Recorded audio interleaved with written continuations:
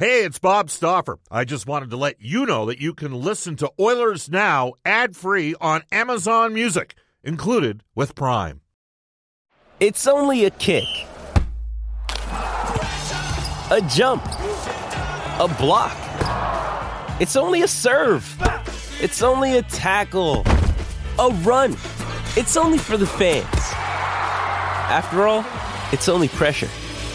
You got this. Adidas. Oilers Now with Bob Stauffer. Weekdays at noon on Oilers Radio, 630 CHED.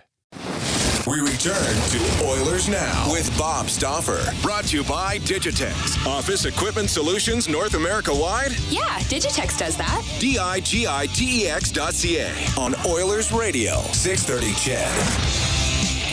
12:34 in Edmonton. Brendan Escott and Cody Jansen alongside today. Bob Stauffer in the air right now on his way to Arizona. It's the Oilers and Coyotes tomorrow on 630 CHED. 8 p.m. puck drop, 6 p.m. face-off show. Arizona, doing Arizona things. 0-2-1 on the year.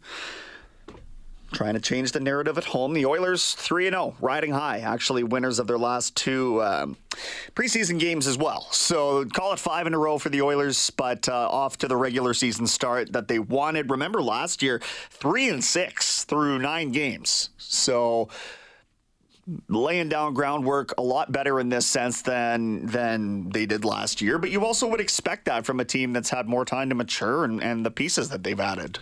Arizona's tanking for Shane Wright. I mean, have you seen Carter Hutton's numbers? He's got a .702 save percentage and an almost 9 goals against average. Like, wow. 2 games. And they sent down Joseph Coroner, and I couldn't tell you who their backup goaltender is, but he won the job out of camp. Yeah, it's some Czech kid. I believe he was playing when I was over there, actually. He would have been in Trebitz. There was another just some Czech kid once upon a time. His name is Vitek Vanasek. Another guy by the name of David Riddick, who at least had one good stint. Anyway, we could ramble on and pontificate, but instead let's connect with our headliner today for Wilhauk Beef Jerky. Might just be the best you've ever tasted. Search for WILHAUK today. We're joined by NHL Network analyst Brian Lawton, as we are on all Wednesdays on Oilers Now. Brian, thanks for your time today. How's it going? Wow, not as good as for Bob Stauffer crying me a river on his way to Arizona in the air. I feel bad for him. Yeah, hey, the first time in a long time, and I can tell you that he didn't know that he was going to be doing these American road trips right up until the last minute. So I'm sure he's happy. I know I am, because I get to talk to you and our bevy of other excellent guests, and it's all good in oil country right now, Brian, as I'm sure you can imagine, with a 3-0 record to start this season. The goaltending looking pretty good, the scoring exactly what you'd want it to be from the usual suspects, but also watching the depth scoring actually play out on a nightly basis too. It's just a different dynamic around here. What's standing out to you most about this 2021-22 Oilers team? Well, for me, obviously Draisaitl and McDavid, but you kind of expect that from them. I hate to say that because it's ludicrous to expect the kind of performances they've given already through just a few games. But you do. It's the rest of the team that, in the previous seasons has come up short for this club. Ken Holland, I think, has been very true to his word. He's got the best team yet that he's been able to field, and he's been able to address the depth issues that have really plagued them and have had to be frustrating for some of the top players, quite frankly. I give those guys a lot of credit for hanging in there, giving Ken the time to get this club where it's at. There's still some things I think he would like to work on and fix, but we could say that about every club in the National Hockey League right now. Belief among players when they're seeing their efforts paying off, and it's not as if they didn't have success in the regular season leading up to the stoppage or the break in the last couple of years, but this just feels different. The fans outside in the media, we are basically like zoo creatures. They're in the post-game media avail, Brian, and then on 104th Avenue there's been 300 people out there banging on drums and chanting, "Let's go Oilers," and this sort of thing, just having had a glimpse of them at the media tables. So I just have a whole different sort of perspective on the excitement about this team and watching it play out in regular season action now. I'm wondering how contagious that buzz around the city can be for the hockey team that's sort of drumming it all up. I think it could be very contagious. Obviously, we're early in the season, just 3 games in. I mean, it's not too easy to lose perspective when we look and see the Buffalo Sabres are 3-0 also. So whatever that means. Now they have had a little bit softer schedule, just to be fair. So, from the goaltending that you've seen out of these two, I guess I look at the situation right now, and if Mike Smith is truly day-to-day, then they've got really no issues there on that front. Evan Bouchard really stepping into the minutes that they wanted him to, and solidifying what's looked like a half-decent back end for this team. Haven't said too much about Cody Ceci or Duncan Keith to this point, and that's probably for the better. I think that, the expectation is that they'd go out there and sort of quietly go about their business. But, with a sort of new look back end of things, how have you assessed the Oilers and how they've looked in goal prevention and the systems from what you've seen so far? I think they've looked better. I believe last week I told Bob I felt very confident in Evan Bouchard's ability to kind of rise up from where he's been in the past for the club and to start to take more minutes on and to start to do them with a little bit of fanfare, with a lot more success than people might think. I felt like Evan was ready. He's gone through the process. They've been patient with him. I'm a little bit more concerned about Cody Ceci and Duncan Keith thus far. Those two guys I want to see more from, particularly Duncan Keith. When you have a player like Duncan, drafted originally in the second round by the Chicago Blackhawks, 3 Stanley Cups, first trade, even though he's a veteran player at his current age and status in the league, it still can take a little while. So I've got lots of time for him to feel better, but I would have hoped he could have come out of the gates with a little bit better start than he's had thus far. I just think he's a really important player for the Oilers this year. What do you think has been lacking in his game or even out of that pair that you've seen? In terms of Duncan, I mean, you're always concerned about a player when he gets up in age, and the first thing that you get concerned about is obviously the skating. At 38 years old, Duncan Keith, who's been called the Energizer Bunny in the past in his career, looks good skating, quite frankly. I've been surprised with that. So I think it has more to do with systems, style of play, new players, feeling comfortable. Some of the things are human nature and some of the things are more technical. I think he's got a little bit of both going on thus far, where he just doesn't quite he doesn't look as comfortable as he will 10 or 15 games from now, that's for sure. Chatting with our headliner today and our NHL Network insider, Brian Lawton. Jesse Puljujarvi is a player who's really cemented himself, as we've talked about on this show, Brian. He's the best right winger on this team right now, and for many different reasons that he's sort of accelerated himself into that role. He's part of that top line, which now has 22 points through 3 games combined, and he doesn't look out of place at all to me in terms of where he is on the ice or negotiating without the puck while playing with the top 2 players in the league. And I'm wondering, in your opinion, whether he's sort of a product of playing with that talent or whether he really had to elevate his game in order to be compatible with that kind of talent. There's no doubt he's elevated his game and made great strides from where he was. It might have been a case of a little bit too much too soon with him, and that happens. I'm certainly familiar with that. The higher you get picked, sometimes the quicker they want to see the results. It doesn't always happen for everybody on the same timeline, certainly not as fans would love to see.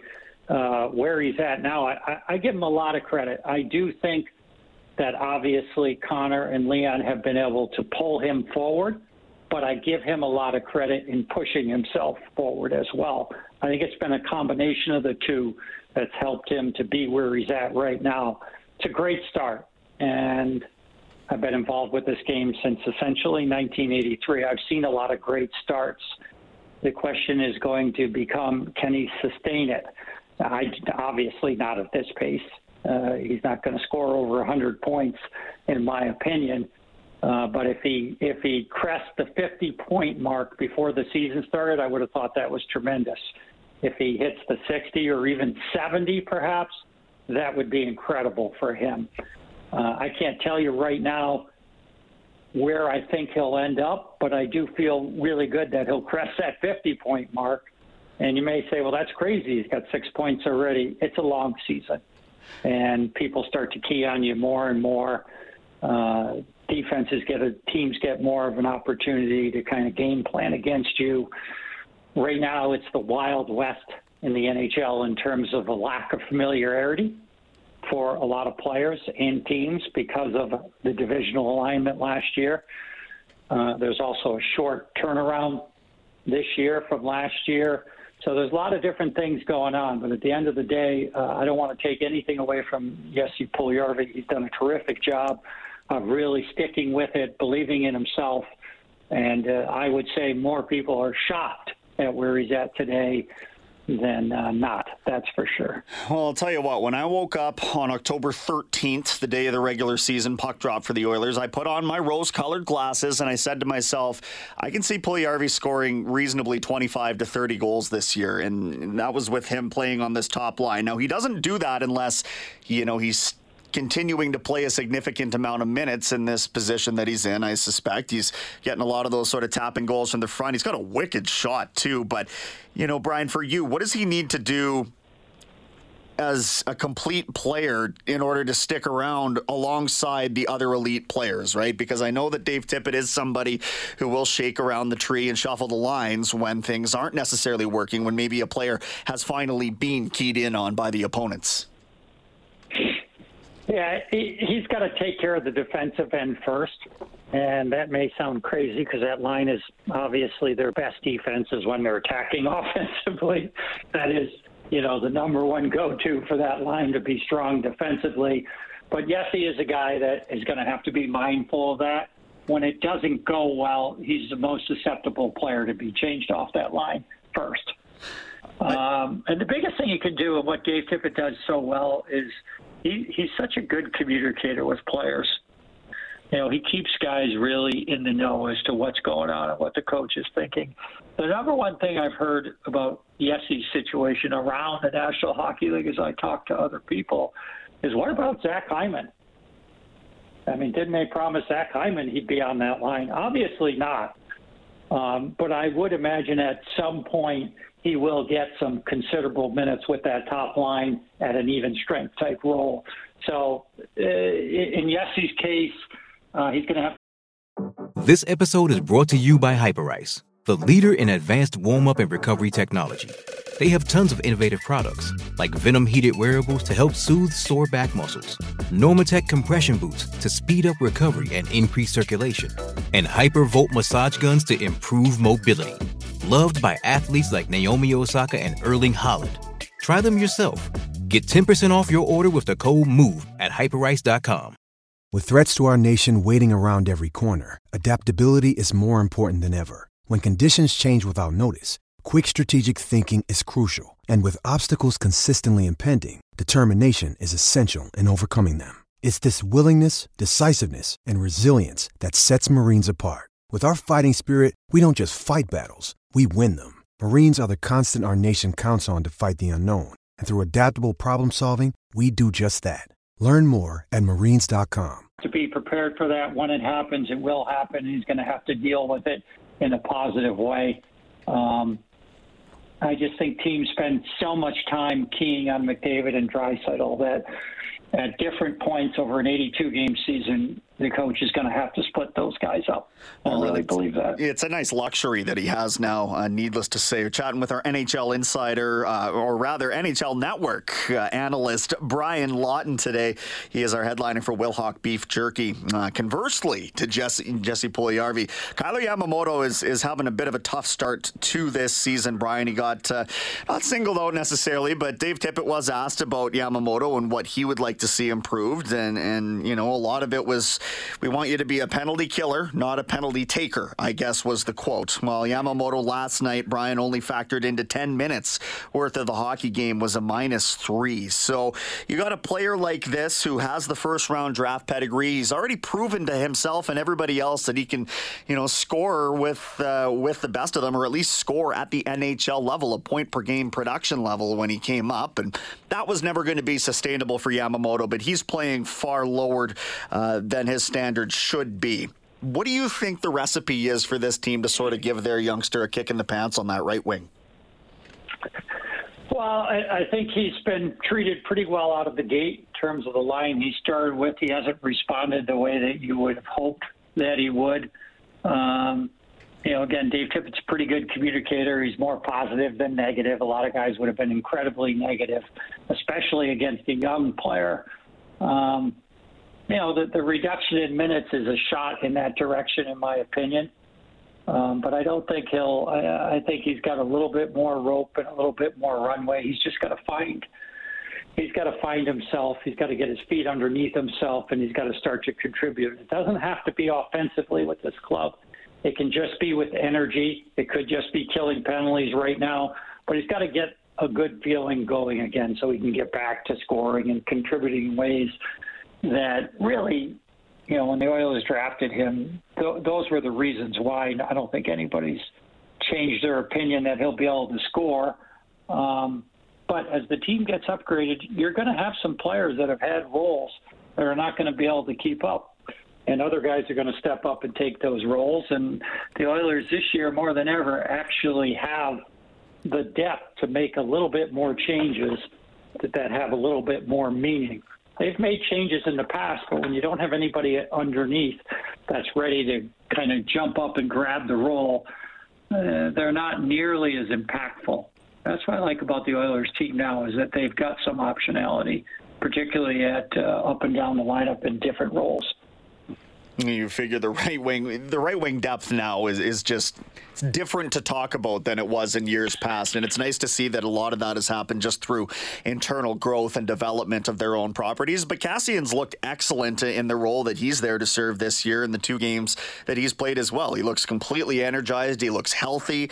He looks like he's having fun. He sounds like he's having fun when he's talking to us in the media as well. So it seems like the good thing is still brewing there for the Oilers, as they're all chomping at the bit for the opportunity to contribute. So things are good in Oilers land, as we mentioned, Brian. Now let's open this up to the rest of the league for the final couple of minutes. Things are not good in Montreal right now. I didn't expect this kind of a drop-off in them losing Shea Weber and Carey Price. It's probably me being naive there. Those were, of course, probably the 2 reasons they made it to the Stanley Cup final as far as they did.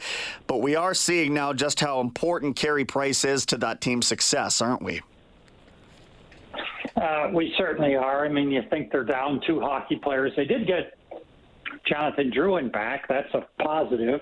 No Carey Price, obviously no Shea Weber. But you would think that, you know, particularly with some of the competition they've played already, Jake Allen would have played even if Carey Price was healthy by this stage. They just have not been able to get it together as a group.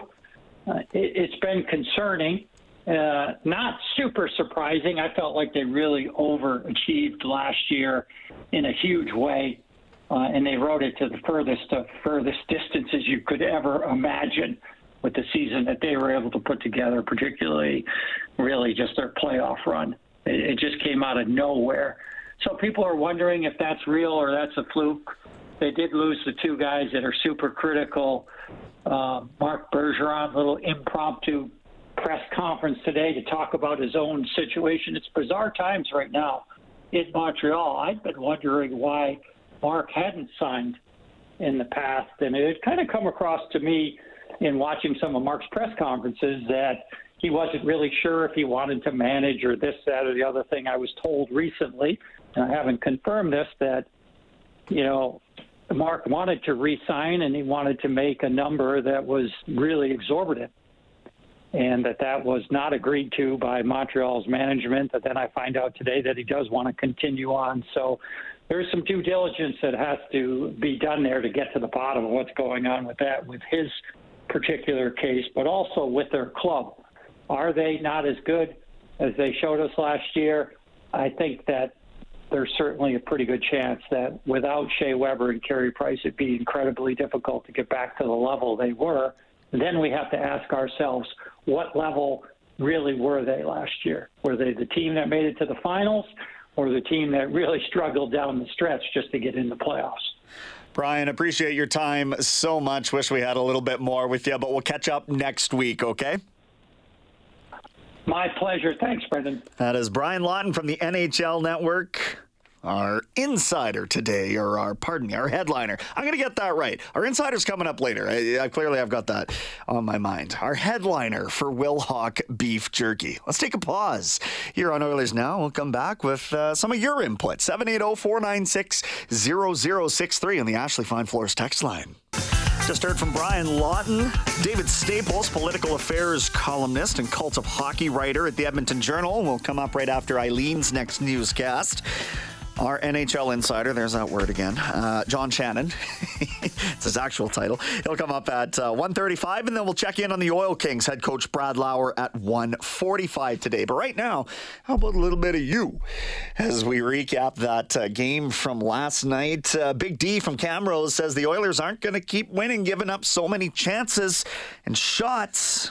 You're not wrong. I think that they might have been taken back by the continuous offensive threat of Anaheim on their second game in 2 nights, but 36 shots in total by Anaheim. And I really believe, Cody, that the NHL is going to trend in a direction where shot totals are just a lot higher, and so we might have to shift our goalposts in terms of what we deem to be surrendering a lot of shots, if that makes sense. What do you think about that? You're the former goalie. No, that's exactly how it's trending. And I was actually talking about this a couple of days ago. We saw it yesterday with Zegras, Drysdale, Troy Terry, all these guys. NHL players are so skilled now that they're creating more chances than ever, and more quality chances than ever. It's not just shovel the puck on net anymore. It's they move it so quick that they're getting more shots, and you're 100% right. We are going to see this trend up. And I think that when you see the hooking calls and that sort of thing in the offensive zone this year, I mean, even a lot of defenders are kind of just, if they've got the stick in there, they're backing off and the guy's getting the shot attempt anyway. So that's what I see. But you're right. And to me, I'm very encouraged when I see someone like Evan Bouchard leave a game with 7 blocked shots. That's not his calling card. It's not going to be. But that is, I guess, how you mitigate against something, in that sense. You get a wholesale buy-in to shot blocking. Though, in the modern NHL, I don't think that worked all that well for John Tortorella and what he wanted to do. There's coaches that haven't succeeded recently in wanting to get their guys to eat a bunch of pucks. Bouchard was great last night. He looked phenomenal. He had confidence, too. He was shooting the puck. I know there was the one that dung up Stolarz a little bit, but wow, he looked good. Yeah, the Bouch bomb nearly delivering a full-on KO of Anthony Stolarz. And we'll bring this up with John Shannon, but concussion spotter? I mean, he was down for quite some time after taking that straight between the eyes off of a kid who we've known for 4 years can shoot the puck like a madman. What are we doing here? You just ate a 95-mile-an-hour slap shot off the head, and I get it, maybe I'm a little fired up more than he should be, but is that not direct result of hey, this could be a head injury right here? I don't know what could be more obvious of maybe we should check this guy to see if there's serious damage. Hey, and I don't want to take away from anything that was discussed on the ice with the trainer or any of that. They certainly gave him plenty of time to collect himself, but that just sort of seemed like the poster of an incident where you might offer a guy 15 minutes in a quiet room. But he stayed in the game, and he continued on, and he turned aside, a lot of the next series of shots that were on him. So, but yeah, that's an interesting take, and I'm curious what John Shannon might have to say about that coming up. Oilers Now, some guests of the show received gift certificates to Ruth's Chris Steakhouse. Whether you're celebrating a special moment or simply savoring a night on the town, every meal is an occasion at Ruth's Chris Steakhouse, 9990 Jasper Avenue, right here in Edmonton. Before we chat with John Shannon, we'll hear from David Staples from the Cult of Hockey. His thoughts on the Oilers' start to the season, maybe a couple other hockey headlines as well. When we come back after the headlines, Global News weather traffic update with Eileen Bell. Oilers Now with Bob Stauffer. Weekdays at noon on Oilers Radio, 630 CHED.